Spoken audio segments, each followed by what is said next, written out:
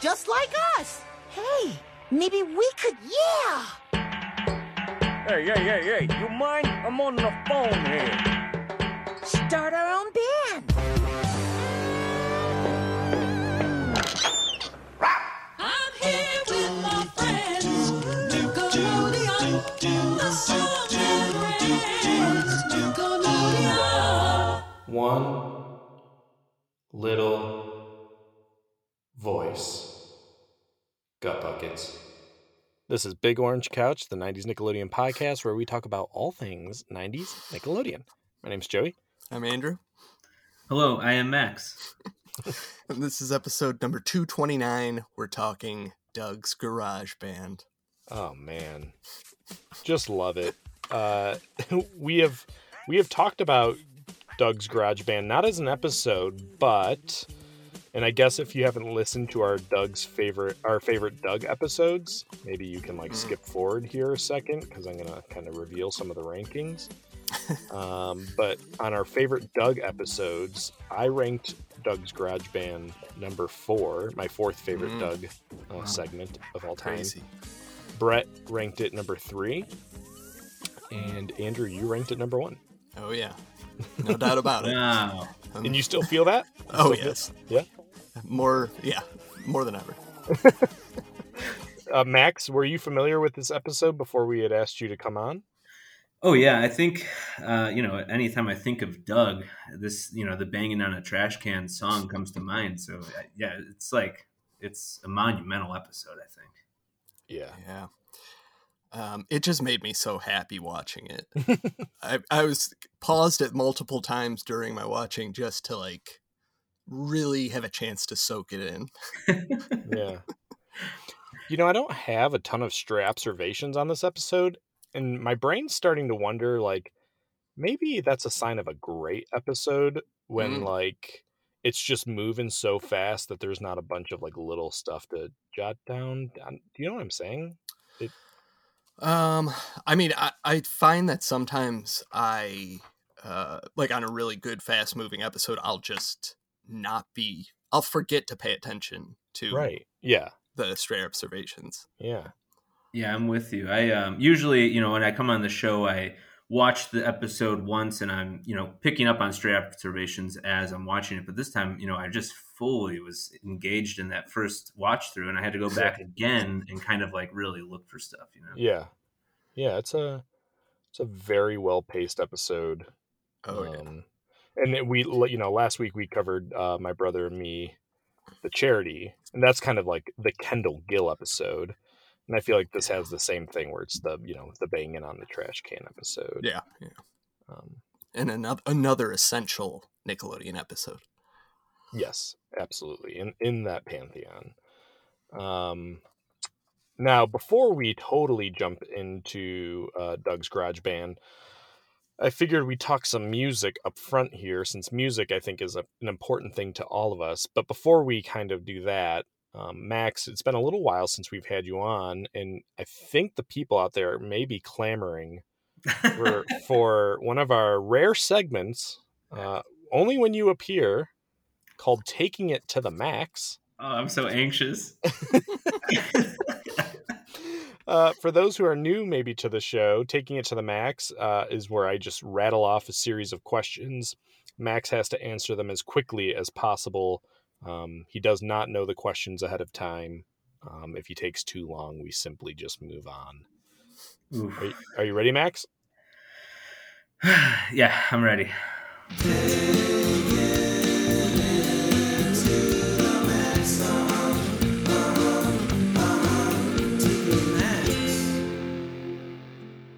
Let's start up that O Fortuna music. All right. Max, can you play an instrument?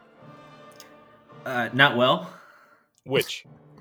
The ukulele. Ooh, okay. Have you ever been in a band?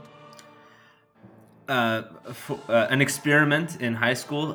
We played at my high school graduation, and that's the one and only time we ever played. Wow.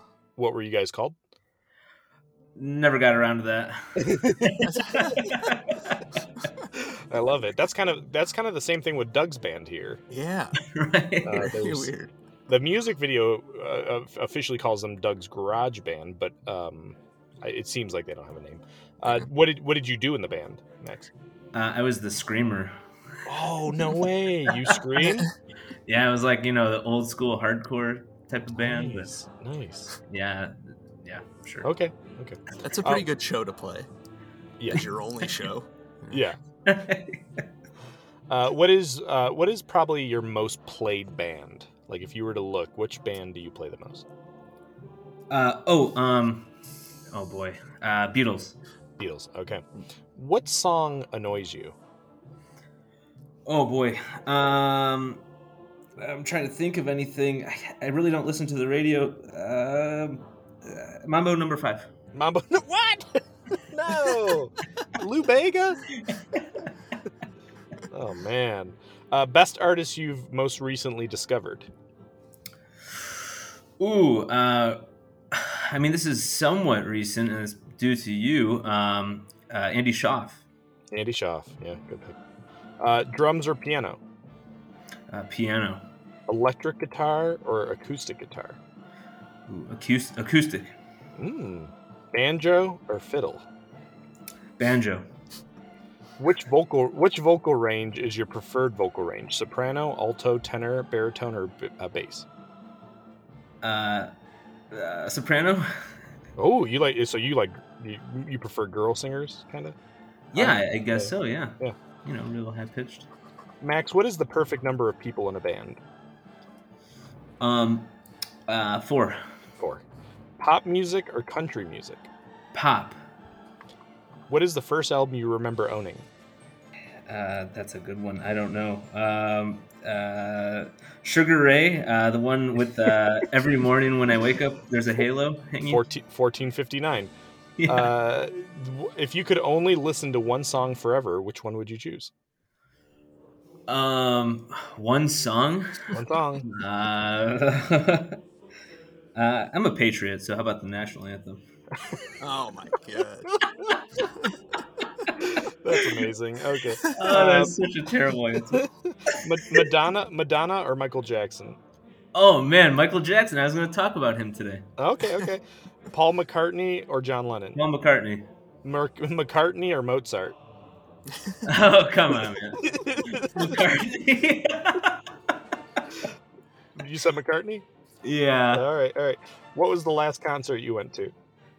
I went to a band named Kishi Bashi, and it was a good time.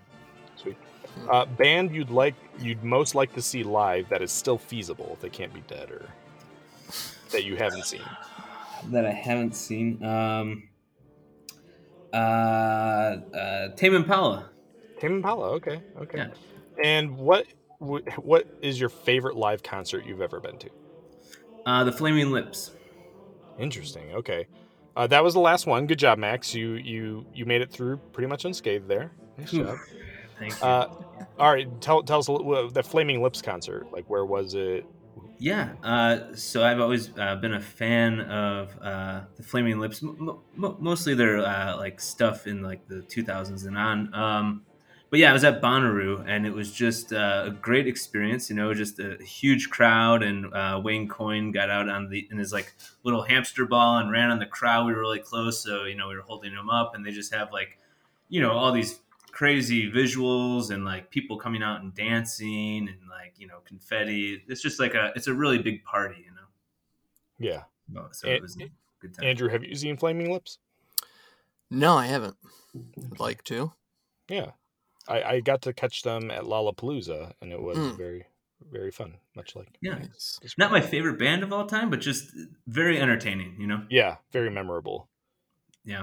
Anytime a singer like comes out into the audience, it really, like Dave Grohl. I've been at 2 Foo Fighters concert where Dave Grohl did this. Most notably, there's a place in Ohio called Blossom, which is an outdoor venue.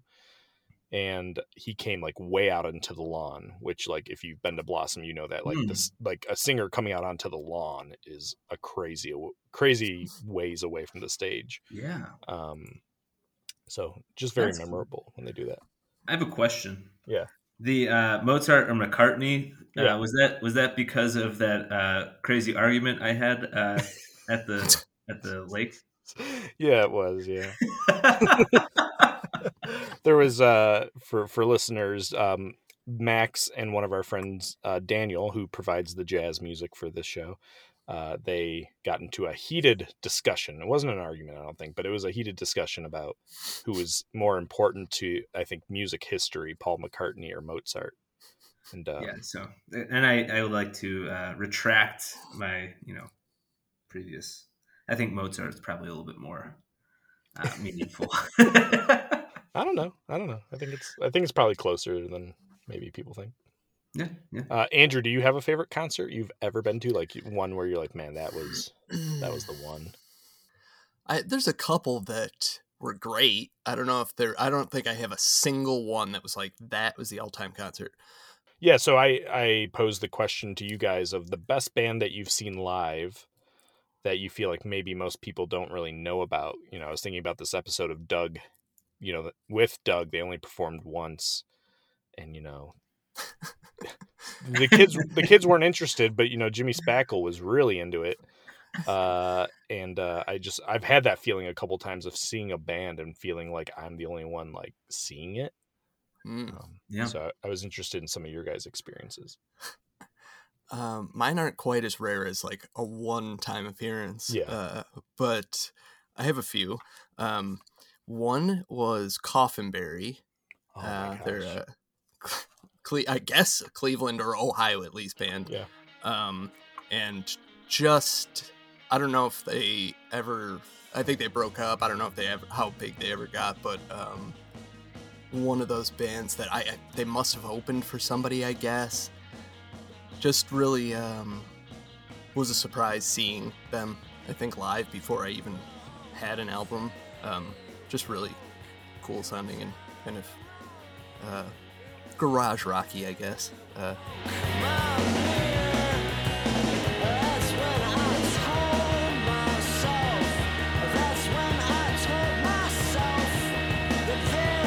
Sort of gritty sounding singer. Anyway, that was cool.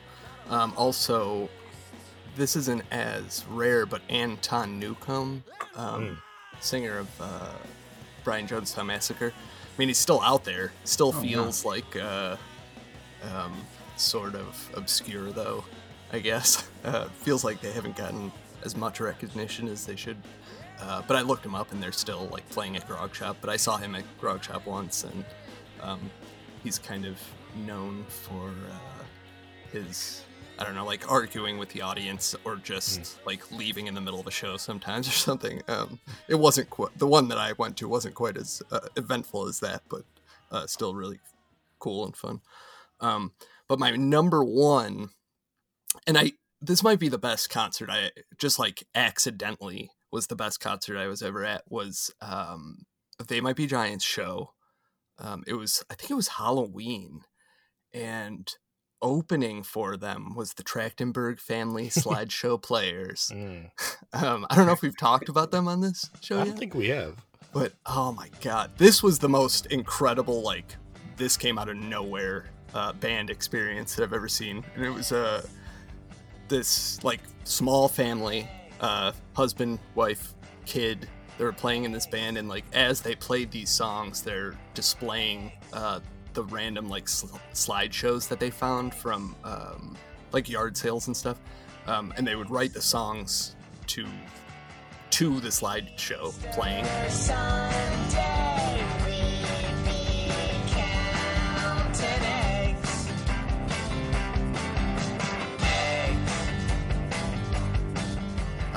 Just such a cool experience. The music was like better than it seems like it could have been with the like it seems like the concept is so goofy that's like this music can't be good.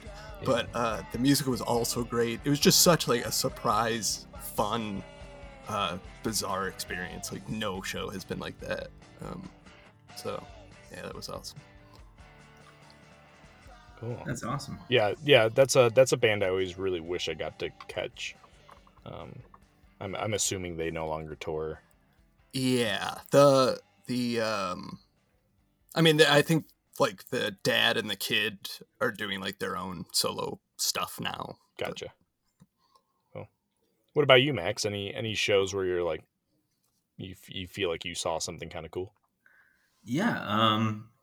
So like for a band that like I didn't know of going into the show, I went to see Me Without You once, and there was an opener called Maps and Atlases, and I had never heard of them, and they were really cool. Like probably the best drumming I've ever seen in my life, and like the guitarist had these crazy long fingernails, and he was just like going crazy on the guitar. So that was a really cool experience. When I slept on the solid ground right next to you. And the frost Then I was thinking, like, there's a couple like bands that I've seen at the Grog Shop, which for the listeners, it's like a smaller venue. Which like I saw some bands maybe before they got really big, where they'd be playing like bigger venues, like I saw like Crystal Castles or like Matt and Kim at the Grog Shop, and it was just like, man, you would never be able to catch these guys at like these smaller venues anymore. So that was like, those were really cool experiences, which it's like, I'm glad I got to experience that. It's really cool. very cool. I noted too, there was a show, so I found the date, Grog Shop, which is in Cleveland, Sunday, September 21st, 2003. And the band that was leading the show was a Canadian band, Metric, which I feel like they're now man. they're much more famous, but that 2003 would have been the year they released their first album. So there was like nobody at the show. But a band opened up for them called Black Eyed Snakes. And I remember standing there, and I'm a teenager, and just being kind of like that moment of like, holy cow, this rocks so hard. Like I want to do this. Black Eyed Snakes, they have a song called Rise Up, which also there's an album by the same name. And the thing they had that I feel like I hadn't seen at that point, but probably most musical people had, is they had two drummers. And the drummers like faced each other, and like, so just the songs were so freaking loud, like in the room. Like the distortion was just heavy and crunchy, and I don't know, like I had never seen anything quite like that. And I don't think many people know Black Eyed Snakes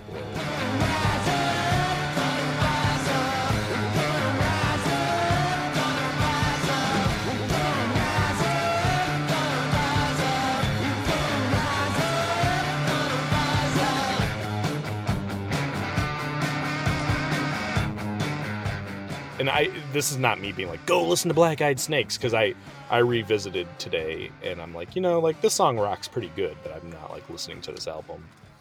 Yeah, very cool. I was thinking about, before we also launch into it, Nickelodeon bands, and just kind of like, there isn't a ton. And here's what I was able to think of. And Andrew, you helped me think this. You sent a picture today from our favorite show 15 of Dylan in the garage rocking, and you think they're called Teenagers in Love? Is that I it? think that's what it is. Okay. So there's that band, right? There's the Beats, of course. Sure. There's Doug's Garage Band, slightly. Mm. There's Pete's The Blowholes. And I guess I counted Filbert as a lounge singer. Okay. Stimpy had a similar lounge singer episode, actually. Okay. What about Squidward? Oh, yeah. sure. Clarinet. Yeah. Yeah, they had a whole freaking marching band, right? Like in one episode, right? Yeah.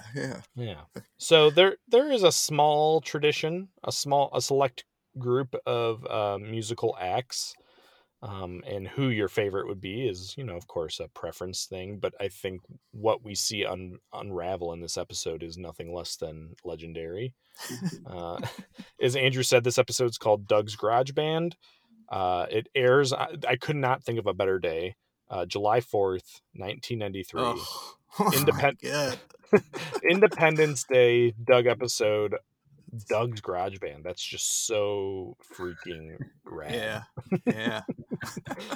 Love it. It's season 3, episode 12B. We've talked about July of '93, so we won't do that today. But I think we'll have plenty of love to give this episode. Do you want to get into it? Sure. Before I even get in, I never thought about this before, but you know how like a record B-side is like kind of the junkier supposedly of the two songs. Like, do you think the second half of these episodes is designed in the same manner? Like they want. Go ahead. It's certainly like this was not the worst half of the episode. But I mean, like, is that what they're going for, do you think? Put the good one up front. That's an interesting question as far as how they decided which segment led into the next. Yeah. Because there's times where it seems absolutely nonsensical. What was I had the first one, first half of this episode. I didn't actually. Oh, Doug and the Art of Doom. Where he loses the Wacky Wizard. Yeah. Like, that seems like the weaker half. For sure. No doubt about it. Anyway. Yeah, I think it is interesting because if you go through a lot of these episodes, no matter what series, when they're segmented like this, it always seems like when there's classics, the other one is not. Like, almost like it had to be paired with something weaker. Yeah. Like, they just want to blow you away with the good half. Yeah. Okay. Anyway, before this episode even begins, we hear the sound of Skeeter banging on that trash can. Oh my god. Bang on a trash can.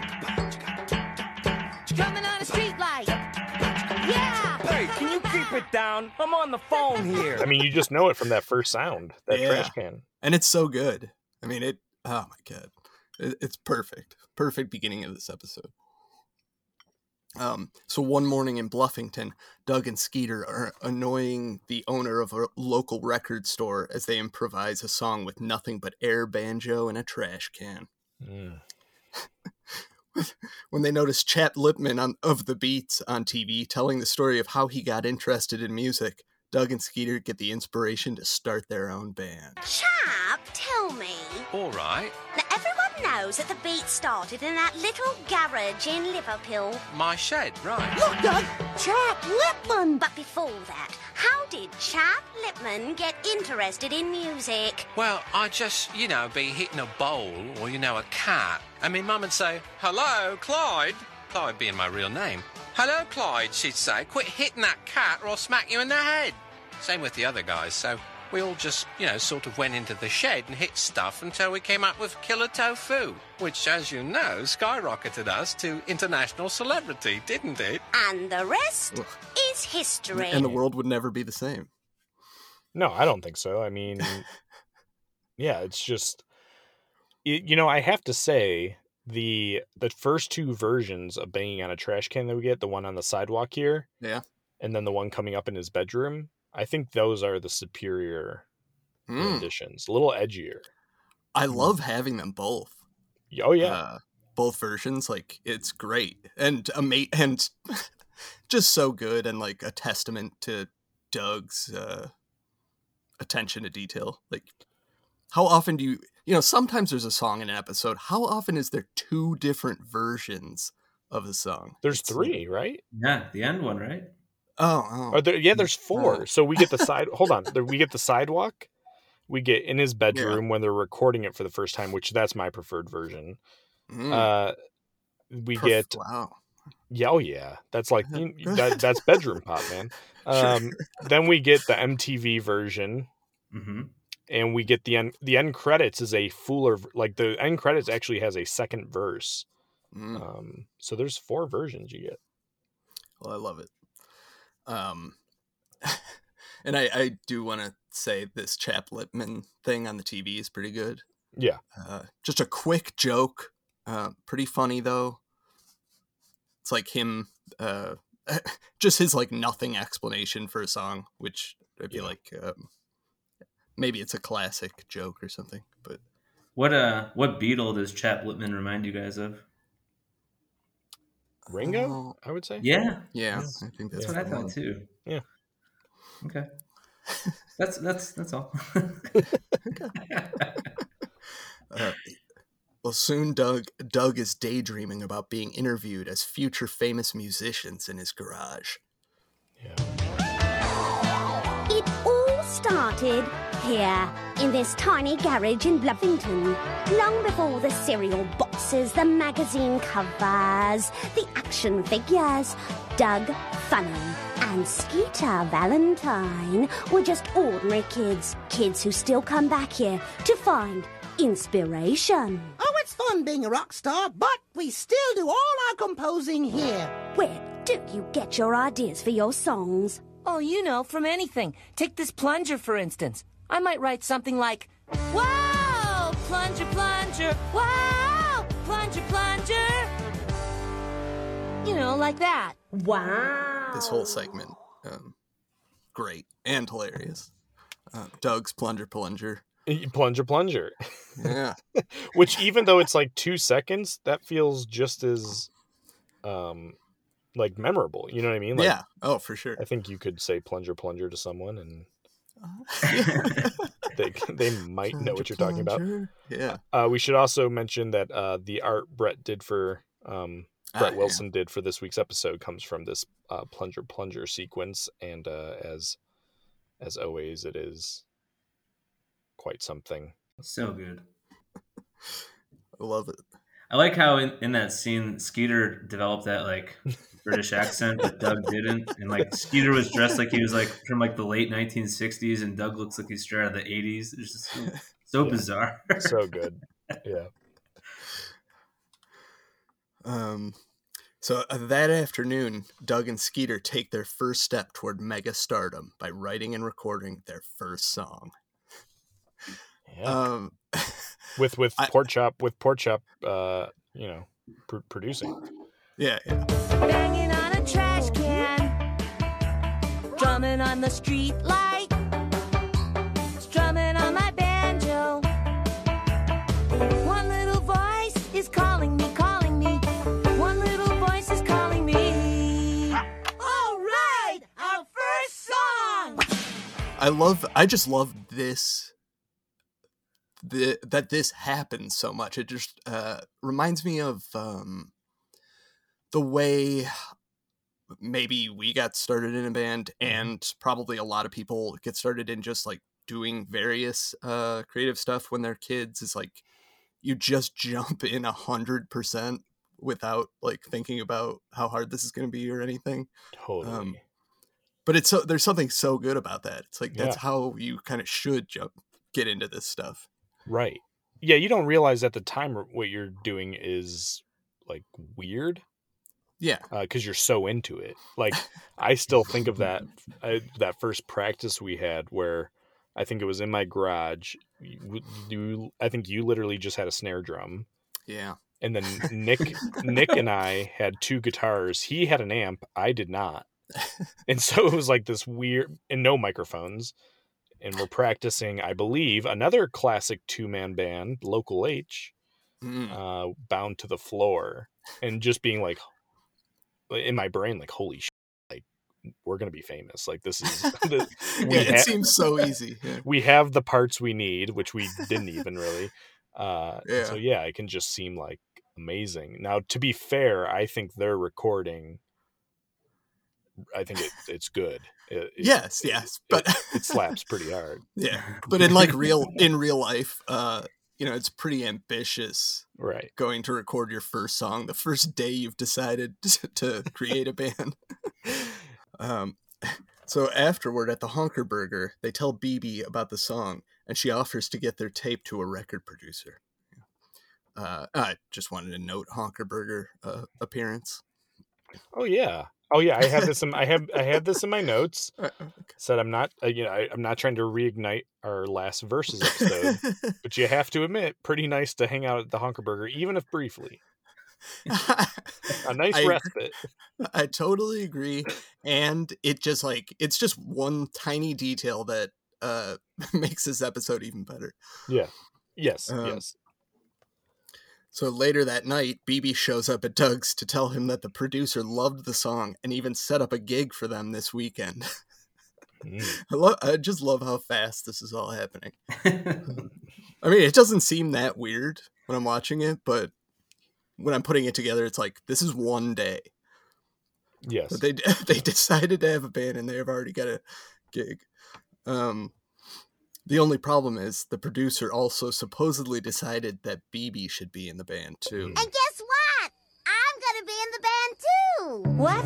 Says who? Mr. Spackle said so. What's wrong, Doug? Don't you want me to be in your band? Oh, it's not that, BB. It's just that, well, it was supposed to be just me and Skeeter. Doug, he said 2 guys was too dinky. But don't you want to be famous, Doug? Well, of course, but then you have to think big. Love it.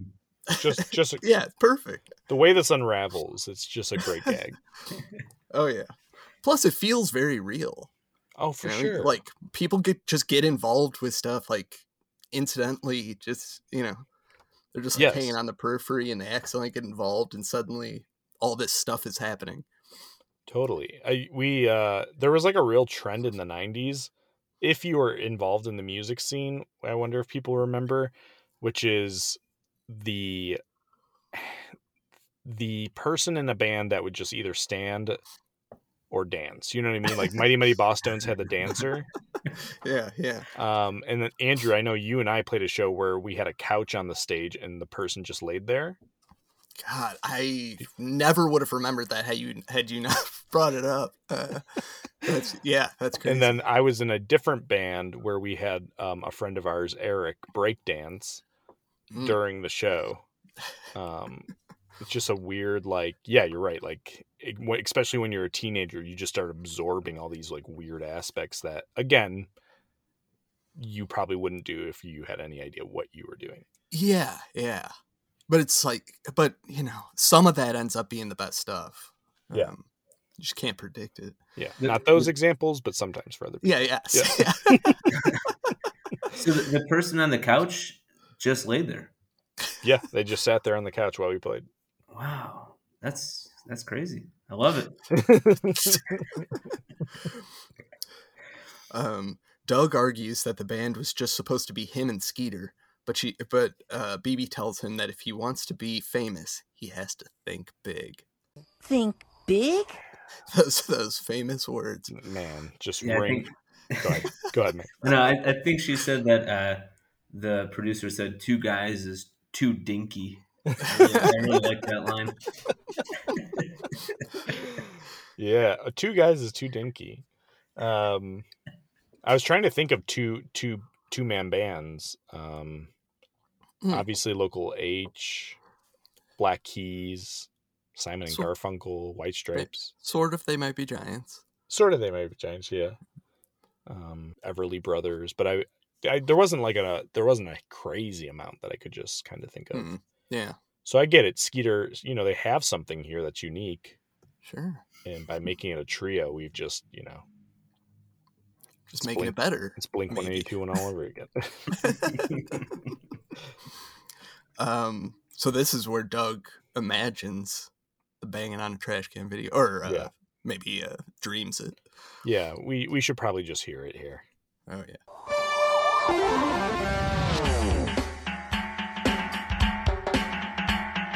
Bang it! On the trash can, bang it!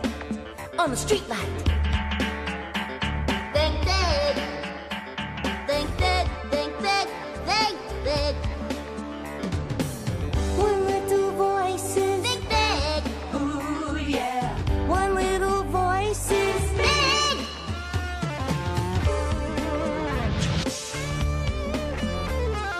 Calling me, calling me, calling. One little voices calling me, calling me. Big. You got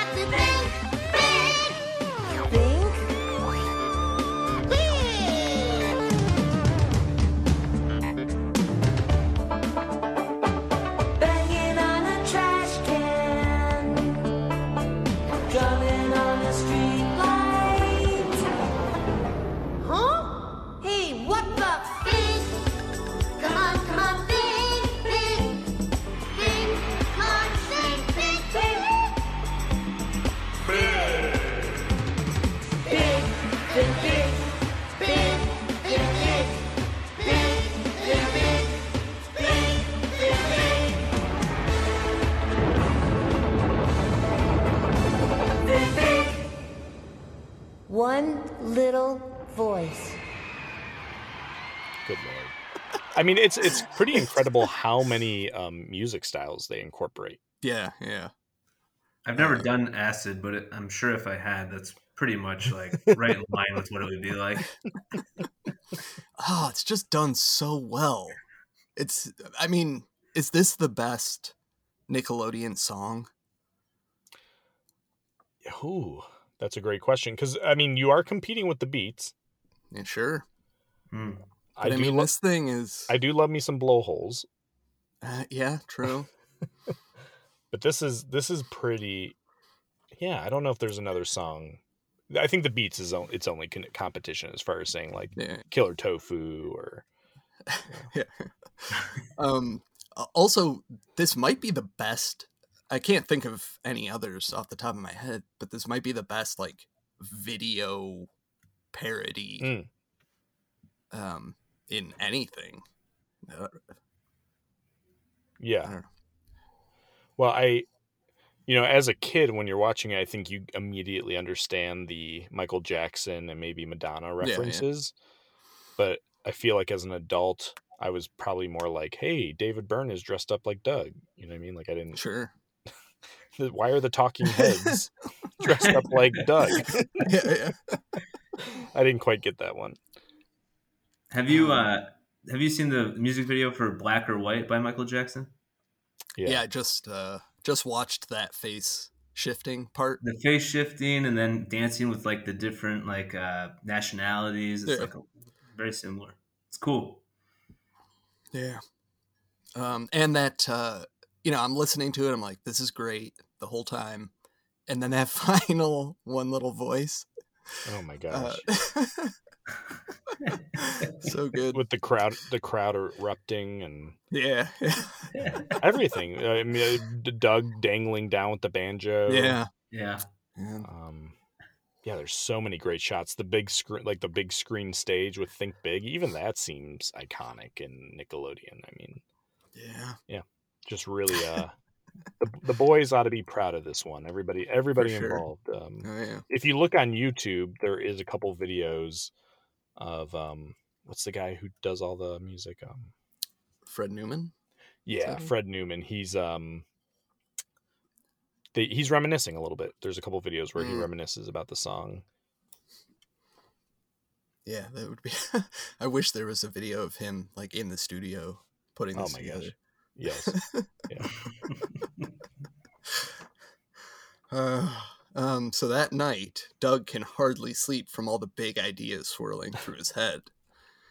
Love this just brief moment of him waking up and writing the idea down. Big suit. I've definitely done this many times. Of like, usually I'm like falling asleep. I'll be like, oh, I gotta write that down. And most of the time it's like nothing. Yeah. But sometimes. Yeah, for real. Like you've had like stuff for books or. Yeah, for sure. Sometimes where I'm like, where the next morning I'm like, thank God I got up to type that down because I would have been really annoyed had I forgotten. Yeah, I had I had that moment. So I've been trying to write a little bit more lately, and I'm working on what I think is like pretty much already a failed thing, but I'm like just happy to be working on it. And in the story, it's a world without electricity, but I had several moments where like whatever the character was doing would have required it. And I like woke up at 3 a.m. being like, there can't be electricity. Like what the hell is my brain doing? Yeah. That's great. Yeah, I've definitely had moments like that. Big suit. So the next morning, Doug heads over to Connie's for help making a big suit. And thinking big, he invites her and Patty to join the band. No, Phoebe told us all about it, Doug. It's so exciting. Really? Then maybe you can help me? Oh, Doug, we'd love to be part of your band. What? Oh, you play an instrument? Sure. Drums. I've got them in storage someplace. Oh, but And I have an auto harp. Well, we already have a drummer, Skeeter. Oh. But wait a minute. Maybe you have something there. Think big. what if we had a band with 2 drummers and an auto harp player? Really? Doug, you think? Oh, Doug, thank you. This'll be so great. This whole thinking big thing is great. Yes. It's just like you just wanna push it as far as you can. Oh yeah. At this point. And and here we get the introduction of the drum joke. Oh yeah. The second drummer has entered the band. Yeah. So continuing to think big, Doug goes to Elmo for help creating a light show in exchange for a spot in the band. He too wants to play drums. I also be in the band, please, Doug. I'll try hard. I really will. Just let me play with you this weekend, okay? And I'll do the light show just like you wanted, please. I had to have a big light show. I had to keep thinking big. Okay, what instrument do you play? Drums. After that, Doug heads over to Alan Moo's for special effects, and he agrees to let them both play lead guitar. Don't tell me. Let me guess. You want to play drums? No. Lead guitar.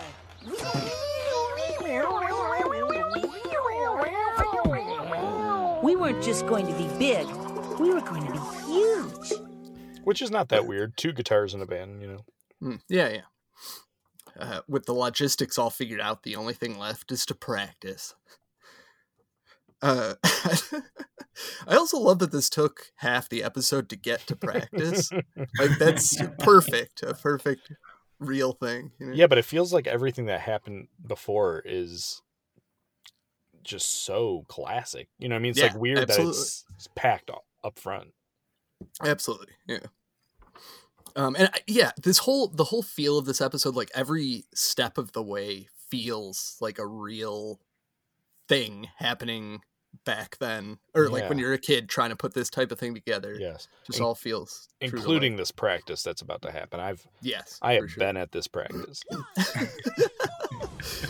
So with all 13 band members stuffed into Doug's garage, it's rough going. But soon things start coming together, and they begin to sound like a real band. Still, with everyone wanting a solo, Doug hopes they can pull it together in time. I'm sorry to interrupt, but do you think this would be a good place for a drum solo? We had 2 drum solos already, Elmo. Yeah, but Lincoln got a solo, and I've been playing drums 2 years longer than him, and BB got a solo, and she's terrible. The stupid lights were in my eyes, Elmo! Look, we only have 15 minutes between the other band sets. Everybody can't have a solo. I just, this practice is great.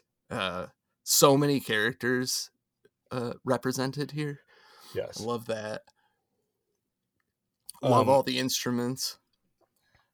Yes, and I love it's maybe an underrated joke that everybody wants their own solo.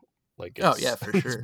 It's very funny watching them do it. It's very funny in the episode, and I think it's just exactly what kids this young would want. Like, well, I got to do my thing for a little bit. Yes, yeah. At the very least, it's like, I want attention. Yes. Yeah.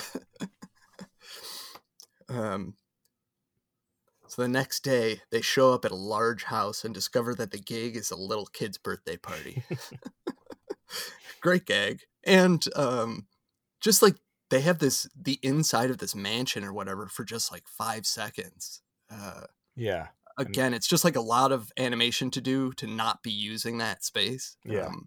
But I love it. It's like, it's really cool putting all this detail in.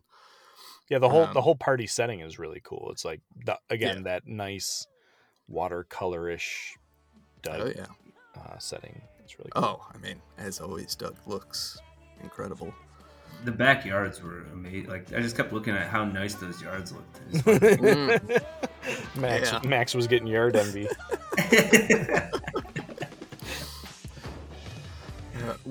With a few instrument malfunctions, the band manages to get through the song, but somewhere around the 8th drum solo, Doug realizes he isn't having fun anymore. In perfect Doug fashion. Somewhere around the 8th drum solo, I realized I wasn't having fun anymore. If this is what I had to do to be famous... Amazing. That was so radical, babe. Well, I guess the big guy never showed up. Well, maybe that's good, Doug. I don't know if thinking big was for us anyway. Oh, Doug, Skeeter, this is Jimmy Spackle. Glad to meet you, Doug. Powerful stuff, really powerful. You're Spackle? He's the guy from the record store. Yeah, excuse me, I want to go talk to those guitar players. They were way radical, you hear? I have a friend in the record business. Well, he's in that big suit, and his arms are just dangling with the banjo on him. It is pretty comical. Yeah. and another perfect band, like Evolution. The moment where you're like, I just don't even want to do this. This is way too much. I mean, it's a lot faster most people take like 5 to 30 years to realize they're not having fun playing live music. But the fact that Doug is just so quickly like, you know what? No, I'm out. In the backyard concert is that's also very relatable, very real. Andrew, I think our last show as the Bob Saget Band was at a birthday party in someone's backyard. Wow. I remember playing multiple backyard shows, but I don't. Well, we played at a swimming pool. You remember that? Yeah, for sure remember that. Again, just like weird locations, because as a kid, you don't really have access to clubs. Yeah. And your parents aren't trying to get you a show at a club. So you're playing like these weird outdoor locations. Yeah, like whoever just happens to want a band. Yeah. Playing. Oh, yeah, there was that other one that we played with our band with Nick. And we were like under a kind of a tent. Do you remember that in someone's backyard? I believe I remember this. And it was like, took like all day or like all night, it seemed like, to finally get it together and play. Yes, which is also super, it's like a kid thing of like, well, we planned this show, but we actually didn't figure out whether it was possible. Yeah. And so then you spend 3 hours trying to get cords to reach an outlet from the backyard. Yeah. Well, the kids at the party are unimpressed by the performance, and Doug and Skeeter decide it's good that the producer never showed up. But as they question whether thinking big is actually for them, BB introduces them to her friend, the big producer, who also happens to be the guy from the record store. Yeah. Oh, in a awesome. Perfect twist. Yeah. It turns out the producer loved the song, but BB breaks it to Doug that he's out of the band. I love that. What is it, BB? Doug, I'm afraid I have some bad news. What? You're out of the band. What? Oh, no. Really? I'm sorry, Doug. It isn't that Jimmy doesn't like the banjo. He just doesn't think it fits with rock and roll. Don't you play any other instruments? Drums? Really? Oh, Jimmy thought we could use another drummer. No, I'm kidding. I guess you guys will just have to get on without me, BB. Oh, I'm glad you're taking this so well, Doug. Doug has put this whole thing together, and then BB kicks him out. Feels perfect. But this is like a weird / I love it, Doug performance of where he's like being sarcastic, like, oh, really? Yeah. Like, yeah, right. And I feel like we don't get this side of Doug very often. It's kind of a like sassy, sarcastic, sweet. True. Doug. It feels like he's just been so beaten down. He's like, this is the easiest path forward. Yeah. Like, pretend like I care, but just get out of here while I have the chance. Yeah. Yeah. Doug is usually not maybe what's so interesting about this episode is Doug's so decisive. You know what I mean? Usually Doug can't make a decision to make his life, but he's like, he's written this song, he's put together this band, and in a very responsible amount of time has realized, you know what? No, I'm not doing this. It's an interesting Doug arc. True. Good for Doug. Yeah. So afterward, Jimmy Spackle books what's left of the band for one more gig, and they end up getting kicked out of the Yodeling Society's Cakewalk Jamboree. Great. That should be someone's band name. That is great name. Yeah. I was lucky to get out when I did. It turned out Jimmy Spackle got the band one more job before they broke up at the Yodeling Society Cakewalk Jamboree.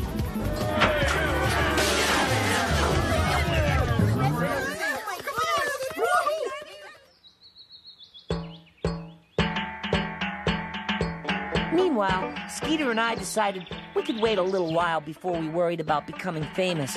At least until junior high. Also, just another moment of like this different area that they're in. I think it looks like Mr. Bones' house. I want to say it is, but I won't say that for sure. Yeah. But just another like really detailed background, nice setting. Yes. Night setting. Yeah.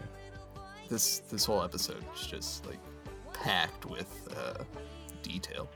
Yeah. So in the meantime, Doug and Skeeter decide they can wait a little while longer before getting famous, at least until junior high. Put a bow tie on it. By just playing Think Big again. Or banging on trash can. Oh, man. Yeah. That was a beautiful recap. Thank you. Yeah. Well, do you guys want to talk about what went into this? Sure. Hi, this is bios, trivia, ratings, and stray observations. Well, Doug is really annoying because it's hard to figure out like who exactly voiced who as far as the like ancillary characters are concerned. So I couldn't figure out who Jimmy Spackle was, but I took a look at the voice of BB Bluff, Alice Playton. She actually passed away in 2011, but she did a lot of like interesting voice work, including in Heavy Metal, Legend, Ghost Rider, the series, and she appeared in a few episodes of Frasier. Wow. So, gotta love it. Would you know her to see her? Now I would. Yeah. I don't specifically remember the episodes, but okay, that's cool. Well, I took a look at the guy who directed this episode, and interestingly enough, he only ever directed on Doug, though he was frequently involved in art departments. His name is John Parator, and Parator directed, like I said, just Doug. A few other titles I noted, some really good ones here. Doug and the Little Liar, Doug Behind the Wheel, Doug Pumps Up, Doug's Big News, Doug's on Stage, Doug's Got No Gift, Doug is Quail Man, Doug on the Wild Side, Doug Mayor for a Day, and Doug's Big Nose. So some pretty good ones there. He did art department on a bunch of stuff. He had a pretty long run on Courage the Cowardly Dog. And he did for 8 years, from 99 to 07, he did the animated shorts for Saturday Night Live. Oh, wow. Wow. Yeah. So awesome. Good for John Parator. Yeah. I mean, this might be his masterpiece. Yeah, I think so. Trivia? Any trivia? I think we pretty much talked about my only trivia, which was just like the references from the video, Michael Jackson, Talking Heads. Yeah. What have you. Trivia, I had I guess I had the revelation that I didn't know there was a second verse to the banging on a trash can. So obviously the first line here is banging on a trash can, drumming on a street light. I think those are the two most famous. Do you know what else he's doing? Well, strumming on his banjo. For sure. At one point. I'm at a loss. I don't know. Gosh, I can like almost have it. Just give me 2 more seconds to see if I can dredge it up. I don't think I'm going to be able to come up with it. Well, he's also knocking on a mailbox and rapping on the pavement. Rapping on the Okay. pavement. Yeah. I definitely would have not remembered rapping on the pavement. I don't remember that at all. You calling me a liar? No. I joke. Stray observations? Yeah. I got some. Did you guys catch the name of the record label that Jimmy Spackle works for? Or works at, or whatever? I know it. Do you know, Joe? Go ahead, Max, yeah. Raccoon Records, right? Oh, yeah. You got it. Good record label name. What's the name of the cereal that sponsors the band In the Dream? Oh, that's a good one. Like Doug and Skeeter Flakes. So close. It's Skeeter and Doug Flakes. Oh, Andrew, you idiot. That's a good one, though. When Chap Lipman practiced as a little kid, where did he say he practiced? Ooh. I believe it's his shed. In his shed. Oh, shed. Okay. Hitting a bull or a cat? Hitting. Yeah. There was, I don't know how to say that. There was an item on the table that was it's kind of a toy item. I don't know if you know on the table of band merchandise. There's just one in particular that stuck out to me. No, I don't know. It was a Pez dispenser with Doug's head. Whoa! Like with his like rock hair. That's really cool. Yeah. Okay. Oh. Do you guys know the real name of Chap Lipman? Oh. Is it Clyde something? Yeah, he only said Clyde. Yeah. Okay. Yeah, nice. I'm glad you brought that up because that's like another just crazy detail that I feel like most people just like skip over writing this. Yeah. But just that moment of Clyde, that's my real name. My name is Clyde, Yeah. Anyway, not to derail. No, yeah, I agree. Can you guys name, so when the music video comes on, they have a song name, an artist name, the record name, and the record label. Can you guys name? I got it. Okay. Andrew, do you know it? No. I mean, maybe I could guess, but if you got it. It's Jumbo Records. Jumbo Records? Jumbo? Is it I thought it was Jimbo. No? Oh, Jumbo. Jumbo, shoot. Well, then I screwed that up. Well, Jumbo Records, do you know what the record's called? Well, it was Doug's Garage Band. It was Banging on a Trash Can, Think Big. Yeah. Is that the record name? That'd be the record name, yeah. Okay. What did Doug and Skeeter use to record their first song? Oh, I was trying to tell what Pork Chop was holding. Is it like a They tape? actually say it. Oh, it is. Is it a tape recorder? Basically. It's specifically Judy's tape deck. Oh, okay. Okay. So there was you could see it in the frame, there's a statue out front of the record store. It's you can only see half of it, but you can kind of tell what it is. What is the statue? I have no idea. Was it like a Mozart type thing? It was a bear with a guitar. Yeah, that's what I said.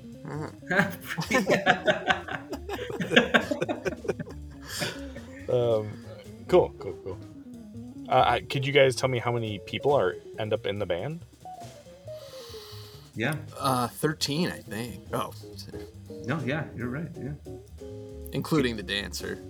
Right. And Doug. Do you guys know the breakdown of what how many people with what instrument? I think I do. Do you want me to do it? Yeah, I mean, go for it. Okay. I had, and you're gonna have to correct me here. I had 5 drums. Who was on the drums? Oh no! Oh man, you really broke it down. No. Oh yeah. I didn't even know half these characters had names in the band. Are you sure there was 5? I only got 4 drums though. There's 5. Damn. Because there's that guy with the big lips that was never introduced, but he was just on the drums. I got him. Okay, well I had Skeeter, Patty, Larry, and Lincoln on the drums, but I guess I'm missing one. There's somebody else. I don't know the characters' names, unfortunately. Joe, are you still here? Yeah. Oh, okay. Well, I got them all. Go for it. Oh, okay. Doug's on banjo, of course. Connie's on auto harp. BB's on keyboards. Fenchuk and Loretta Quigley are on the Alp horns. And Porkchop is on the tambourines. Whoa, Porkchop! I didn't put him in the band. Oh, he's Oh in yeah, I had. Well, that's because so you had 13, but you didn't. So if you're including Porkchop, I think there's actually 14 people in the band. One that's never named, but if you look in that practice, Here's what I got. I got 5 drums, 2 lead guitars, banjo, keyboard, auto harp, 2 Alp horns, and a tambourine. And I don't know if she's in the band, but at practice there is a girl just dancing. Yeah. Yeah. Interesting. I had 5 drums, 2 Ricola horns, 2 guitars, 1 banjo, 1 dancer, 1 keyboardist, and 1 auto harp.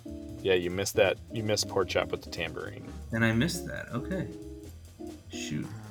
Yeah, I guess I missed a drummer. I don't know who It's it in. was. It's in that shot in the garage. I'm looking right. Oh.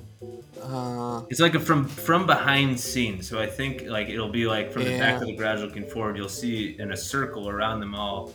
Yeah, you're right. All 3 of the AV club members are on the drums, or 3 of the 4, whatever. Do you think in high school did most people? It felt like most people play guitar. Right? Like in general? Like if you were starting a band, I feel like it was either guitar or drums. I guess I felt like people gravitated toward guitar, but I don't know. It's a funny instrument for the episode to pick because it would have been a lot easier to do guitar. Yeah. Yeah. I feel like the key is play bass. Like just everybody needs bass players. Yeah. I guess they don't even have a bass player, do they? This band does not have a bass player. I feel like, and then now everybody who plays bass just figured it out because they knew how to play guitar and a band needed a bass player. So like every bass player is just a guitar player. And I feel like that was not true when we were growing up. How does BB know Jimmy Spackle? Ooh. Isn't it her uncle? No. It's her cousin's friend has a friend that knows somebody. Yeah. Wow. And that's Jimmy Spackle. Okay, I do not know why I thought that was her uncle. I have one line that I just wanted to mention. This is the big break we've been waiting for all morning. That's pretty good. Why does Doug think to go to Connie for help with his suit? She had a sewing kit? No. I don't know. She got an A in home ec. That's right. It's a good reason. Did you catch the act before Doug's band? 3 clowns? 3 clowns? Yeah. There's a statue outside of the yodeling house. Did you happen to catch it? No. Is it like a gargoyle or? No. It's actually Mr. Bone. Wow. In like a yodeling outfit. Oh, okay. And finally, did you catch who is left of the band when they run out of the yodeling house? Ooh, that's a great one. No. Man, no. It is BB, Alan Moo, Larry, the dancer, and 2 little kids from the kids' party. Wow. That's incredible. Wow. So there's only 5 members left at the second party. Yeah. Man, what a great addition to put the 2 kids in from the party. Yeah. It's so good. They already got their first roadies. That's funny. Well, IMDb is back, folks. After an insane week last time around with the charity where they only gave it like a 6. I think we're back on track. Out of 10, IMDb gives this episode an 8.7, which is pretty good. So out of 5 Crip stars, what did you guys give Doug's Garage Band? I had to give it a 5 out of 5. Perfect score. Amazing episode of Nickelodeon. I mean, we didn't even talk about sort of how this 12 minutes or whatever fits so perfectly, but God, it's like the entire story's there. Somehow it doesn't feel like it's happening too fast. It's just so good. It does fly. Yeah. I feel like usually when you're watching a cartoon segment, if it's dragging, usually I'll look at the time and it'll be about 8 minutes in. Yeah. That's kind of like, I think, the classic mark, but at no point. I mean, you'd have to be a real sicko to even pause to see how much time has passed. Yeah. As we've talked about, though, of course, some of the most memorable moments, music, in Nickelodeon history. It's unbeatable. It gets it all right. If you've ever been in a band, this is the episode. It just, oh God, again, like, it just made me so happy watching this one. Just kind of like took me back to that childhood, like, optimism of jumping into this kind of thing. And I just loved it. Loved every second of it. Wow. Yeah. I mean... Are you about to like trash it? 2 out of 5. No, I'm right with you. It's a 5 out of 5 for me. The pacing is awesome. The music video is just incredible.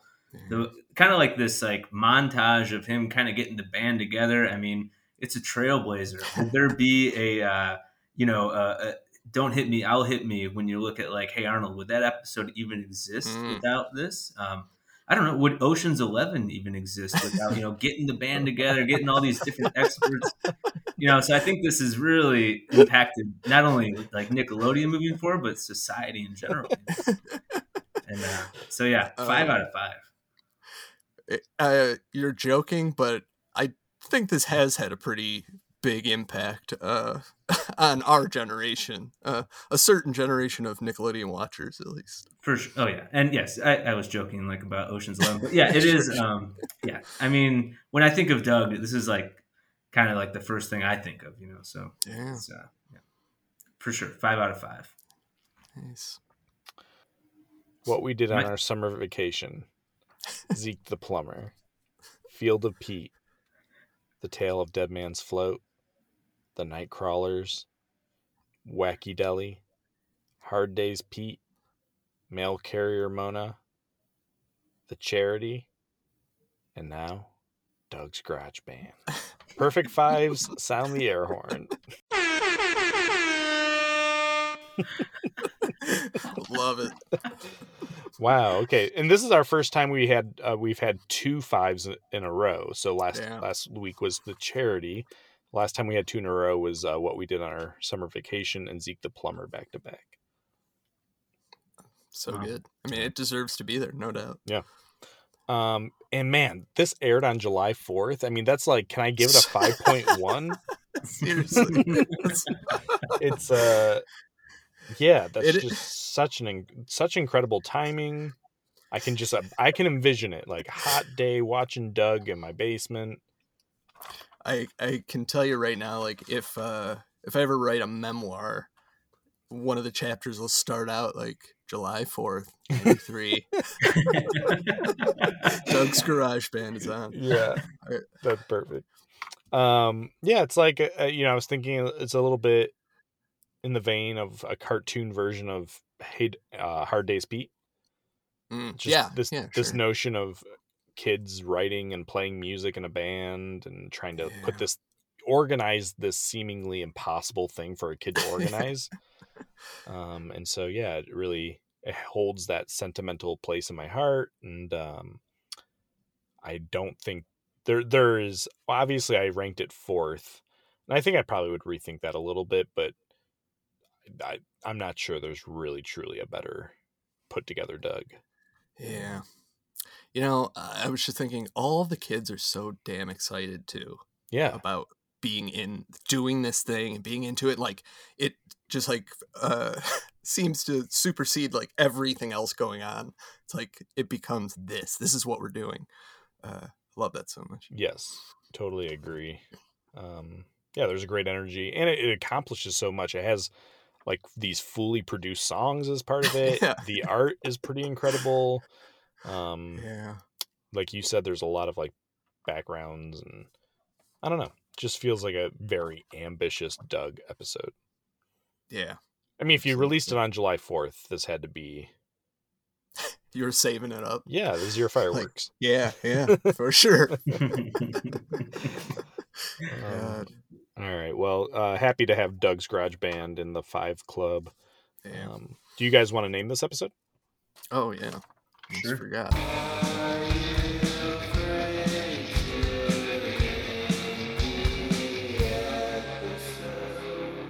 Oh man, I feel like we could have the same name. I just went with the most straightforward one. Okay. Doug Thinks Big. Ooh, Well, I'll tell you what. I had a million names for this episode, so I'll just take that one off my list. Oh, good. Very good though. I had quite a few, but the one I kind of landed on is Doug Thinks Too Big. You know.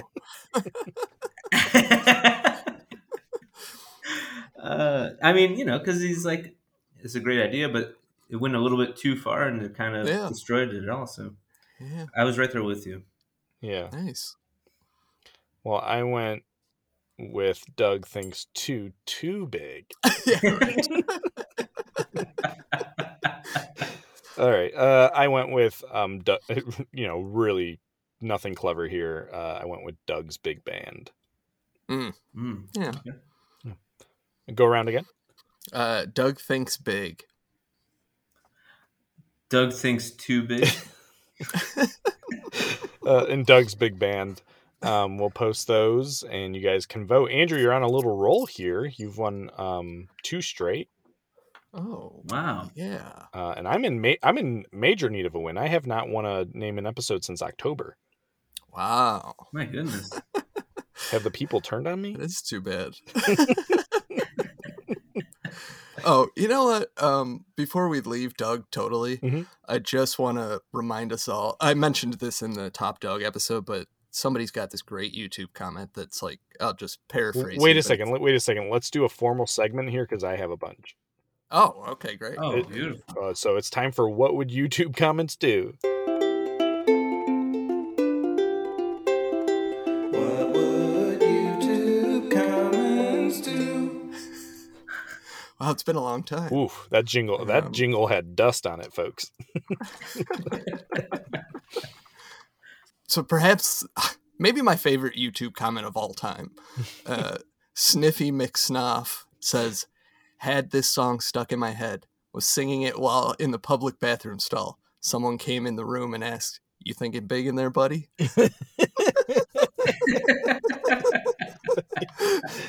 You thinking big in there, buddy.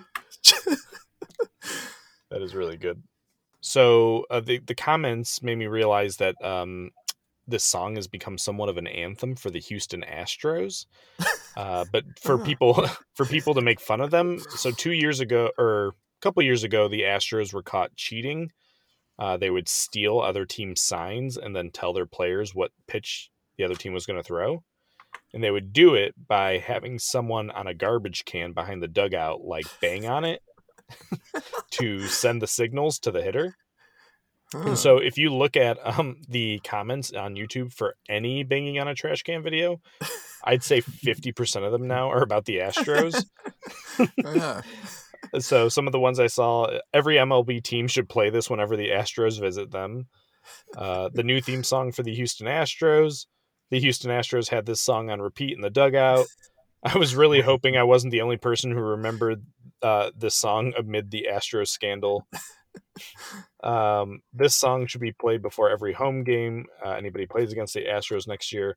Looks like the Houston Astros couldn't win without banging on a trash can. Nobody could have ever known a professional sports team would be so inspired this many years later. Who knew Skeeter would grow up to work for the Houston Astros? Would everybody please rise for the singing of the Houston Astros national anthem, banging on the trash can? One I really liked here was from Good Times Roll 8. I was banned permanently from the Houston Astros Reddit page for trying to post this video.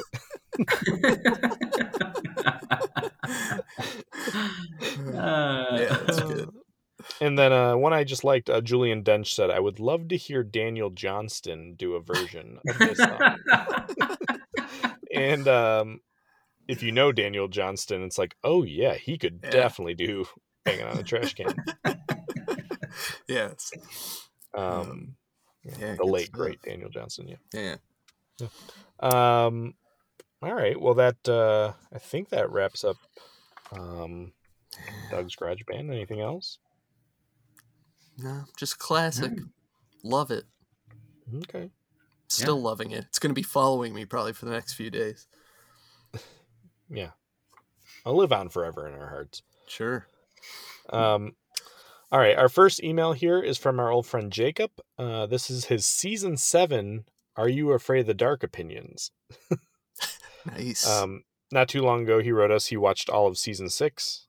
So I think he is, he has now finally marathoned it.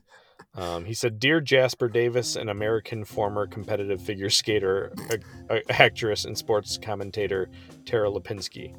I finally finished Are You Afraid of the Dark's 7th season for the first time. You guys were on the money. This season was worse than the previous one. It felt like the creators were scraping the bottom of the campfire water bucket. It didn't match the quirky originality of season 6. Too many stories were loose retellings of myths, books, and even older episodes. Night Nurse essentially was just a slightly altered version of Locker 22. Because of this, I didn't find many memorable or surprising moments during my watch through. Did anyone else notice that Tucker, particularly in season 7, has no personality? He was so wooden and lifeless that I often confused the guy with the campfire logs. It was only during the Silver Sight 3-parter that Tucker returned to the land of the living.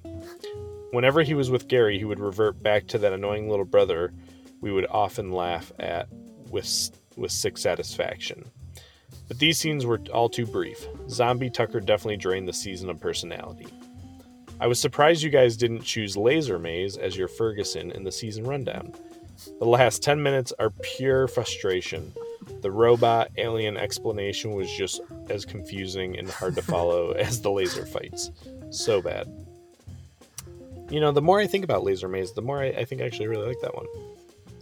No, what? Yeah. I think you're forgetting maybe. No. It's with the Bob Odenkirk lookalike. Yes. It's like, at first glance, it seems like it should be great. Lasers, maze, what could go wrong? But it does go wrong. No. And aliens? How lucky are we? I don't know why Joey has a beef with Last Dance. It should be right up his alley.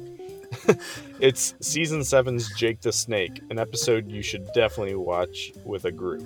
It's so unintentionally funny. That might be true. Like if we were all sitting together watching that one, it'd be more fun. But watching it alone is not fun.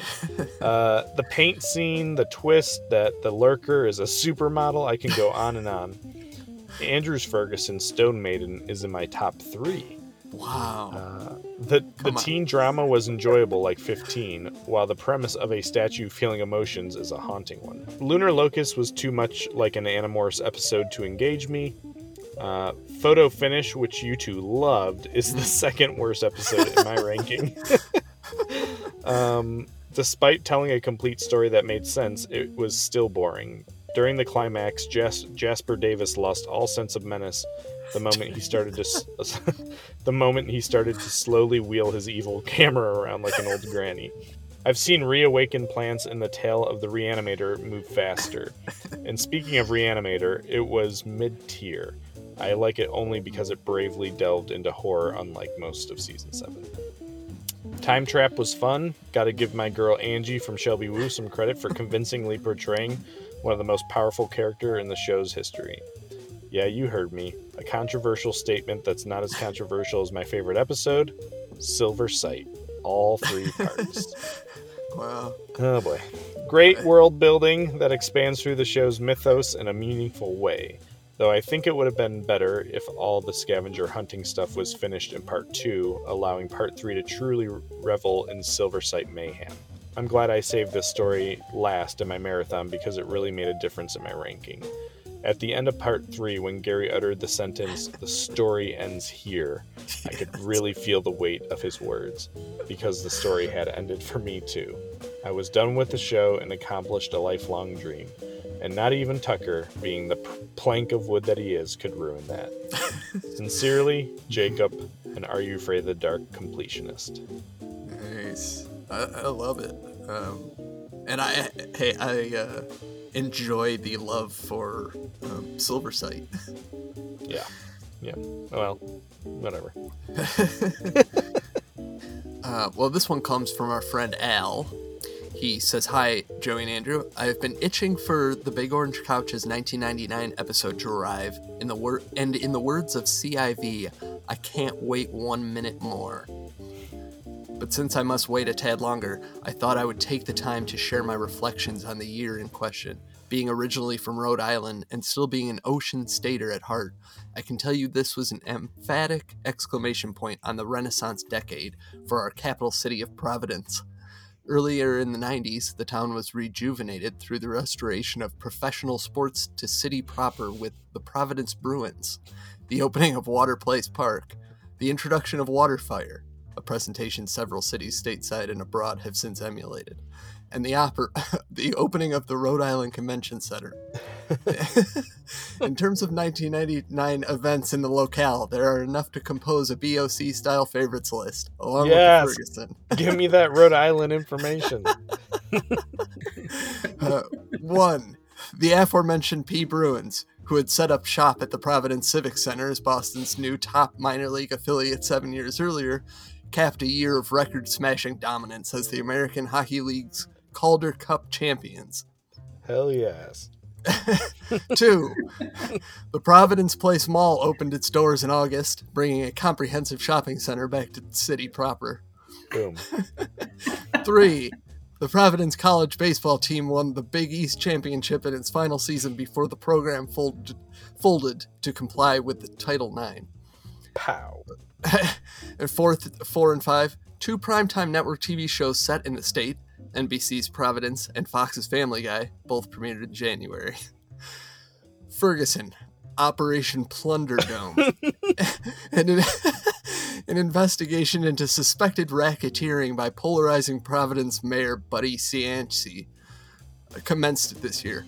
By 2002, the findings led to Cianci's ouster from office and sentenced to federal prison, tarnishing the reputation of the mayor who oversaw the Renaissance. Oh, man.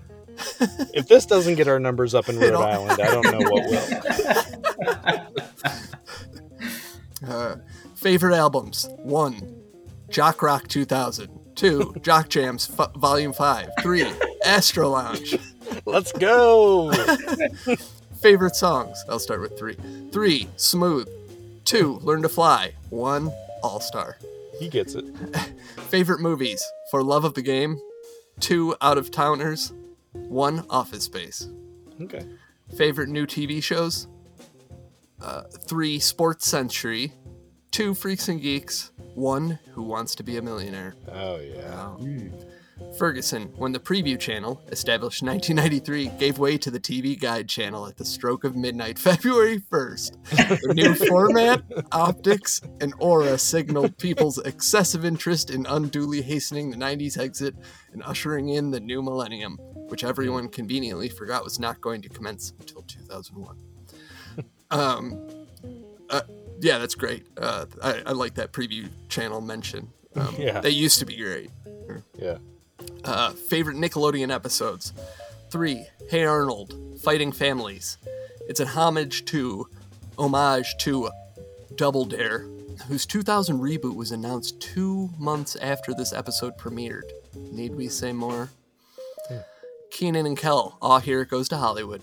I like to pretend this full-hour special is the show's real finale. In the interest of preserving a positive mood, I will not elaborate on any of the subsequent episodes.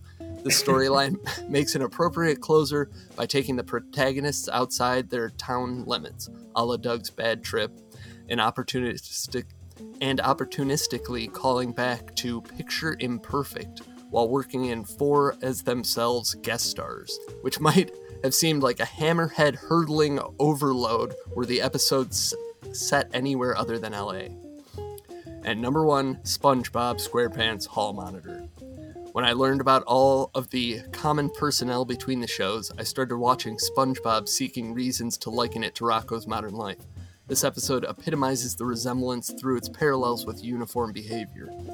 Both segments have a yellow-complexioned, exuberant, somewhat marble-missing man-child Tom Kenny character taking what is supposed to be a minor honorary position of authority, going beyond that position's literal and figurative boundaries, causing more trouble than he stops, and running afoul of the city's actual authorities.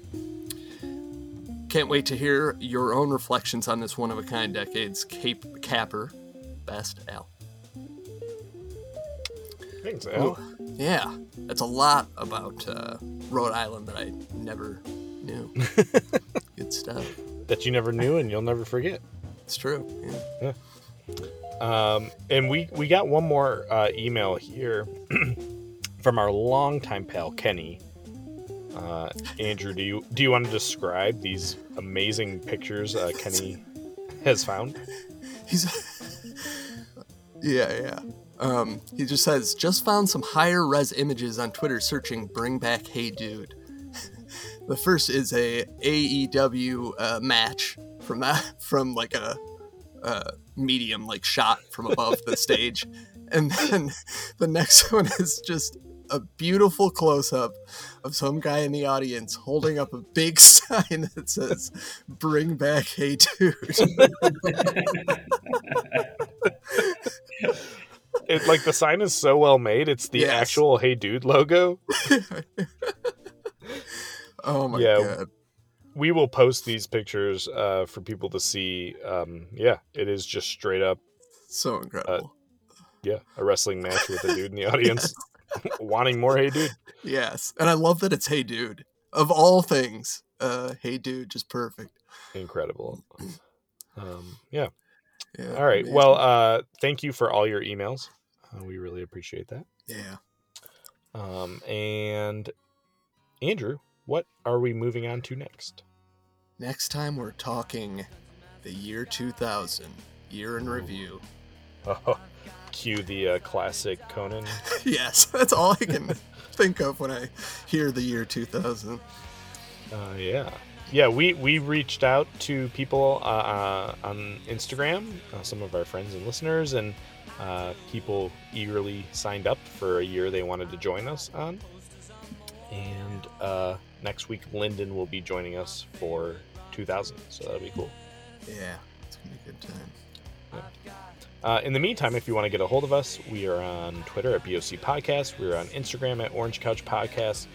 You could reach us like Jacob, Al, and Kenny did. Leave us a review. You can find us on Apple Podcast products. You can find us on Spotify, Podbean. Thank you to our newest reviewer, A506, for the lovely 5-star review. Thanks. And speaking of lovely, Max. Oh, well, no. I just a privilege and an honor to be able to just hang out with you guys and just listen to all the knowledge that you have about the wonderful world of Nickelodeon. And just truly thankful for both of you and this beautiful product. Congratulations on 230 plus. Excited for 250 and to see what you guys do moving into the future. Oh, thanks, man. It's really nice. And it's great having you. And we hope we'll see all you big fingers next time.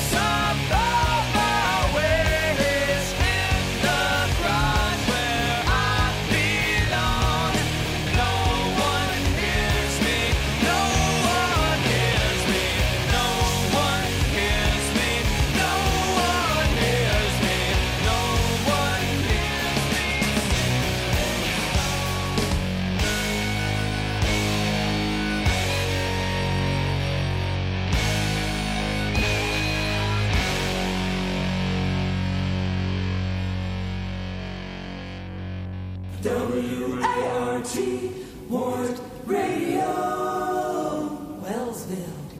Anyway, we're just thinking big. Thinking big? Yeah. Is that related to the episode? Do you know this? Think big, Doug. Oh, yeah. Let me read my notes. You've never heard of this one? Yeah, I mean, oh yeah, I see it. Think big with an exclamation point at the end, as in Max's notes. One little voice is calling me? One little Yeah. calling me. I was singing that earlier today, wasn't I? I'm rambling. All right.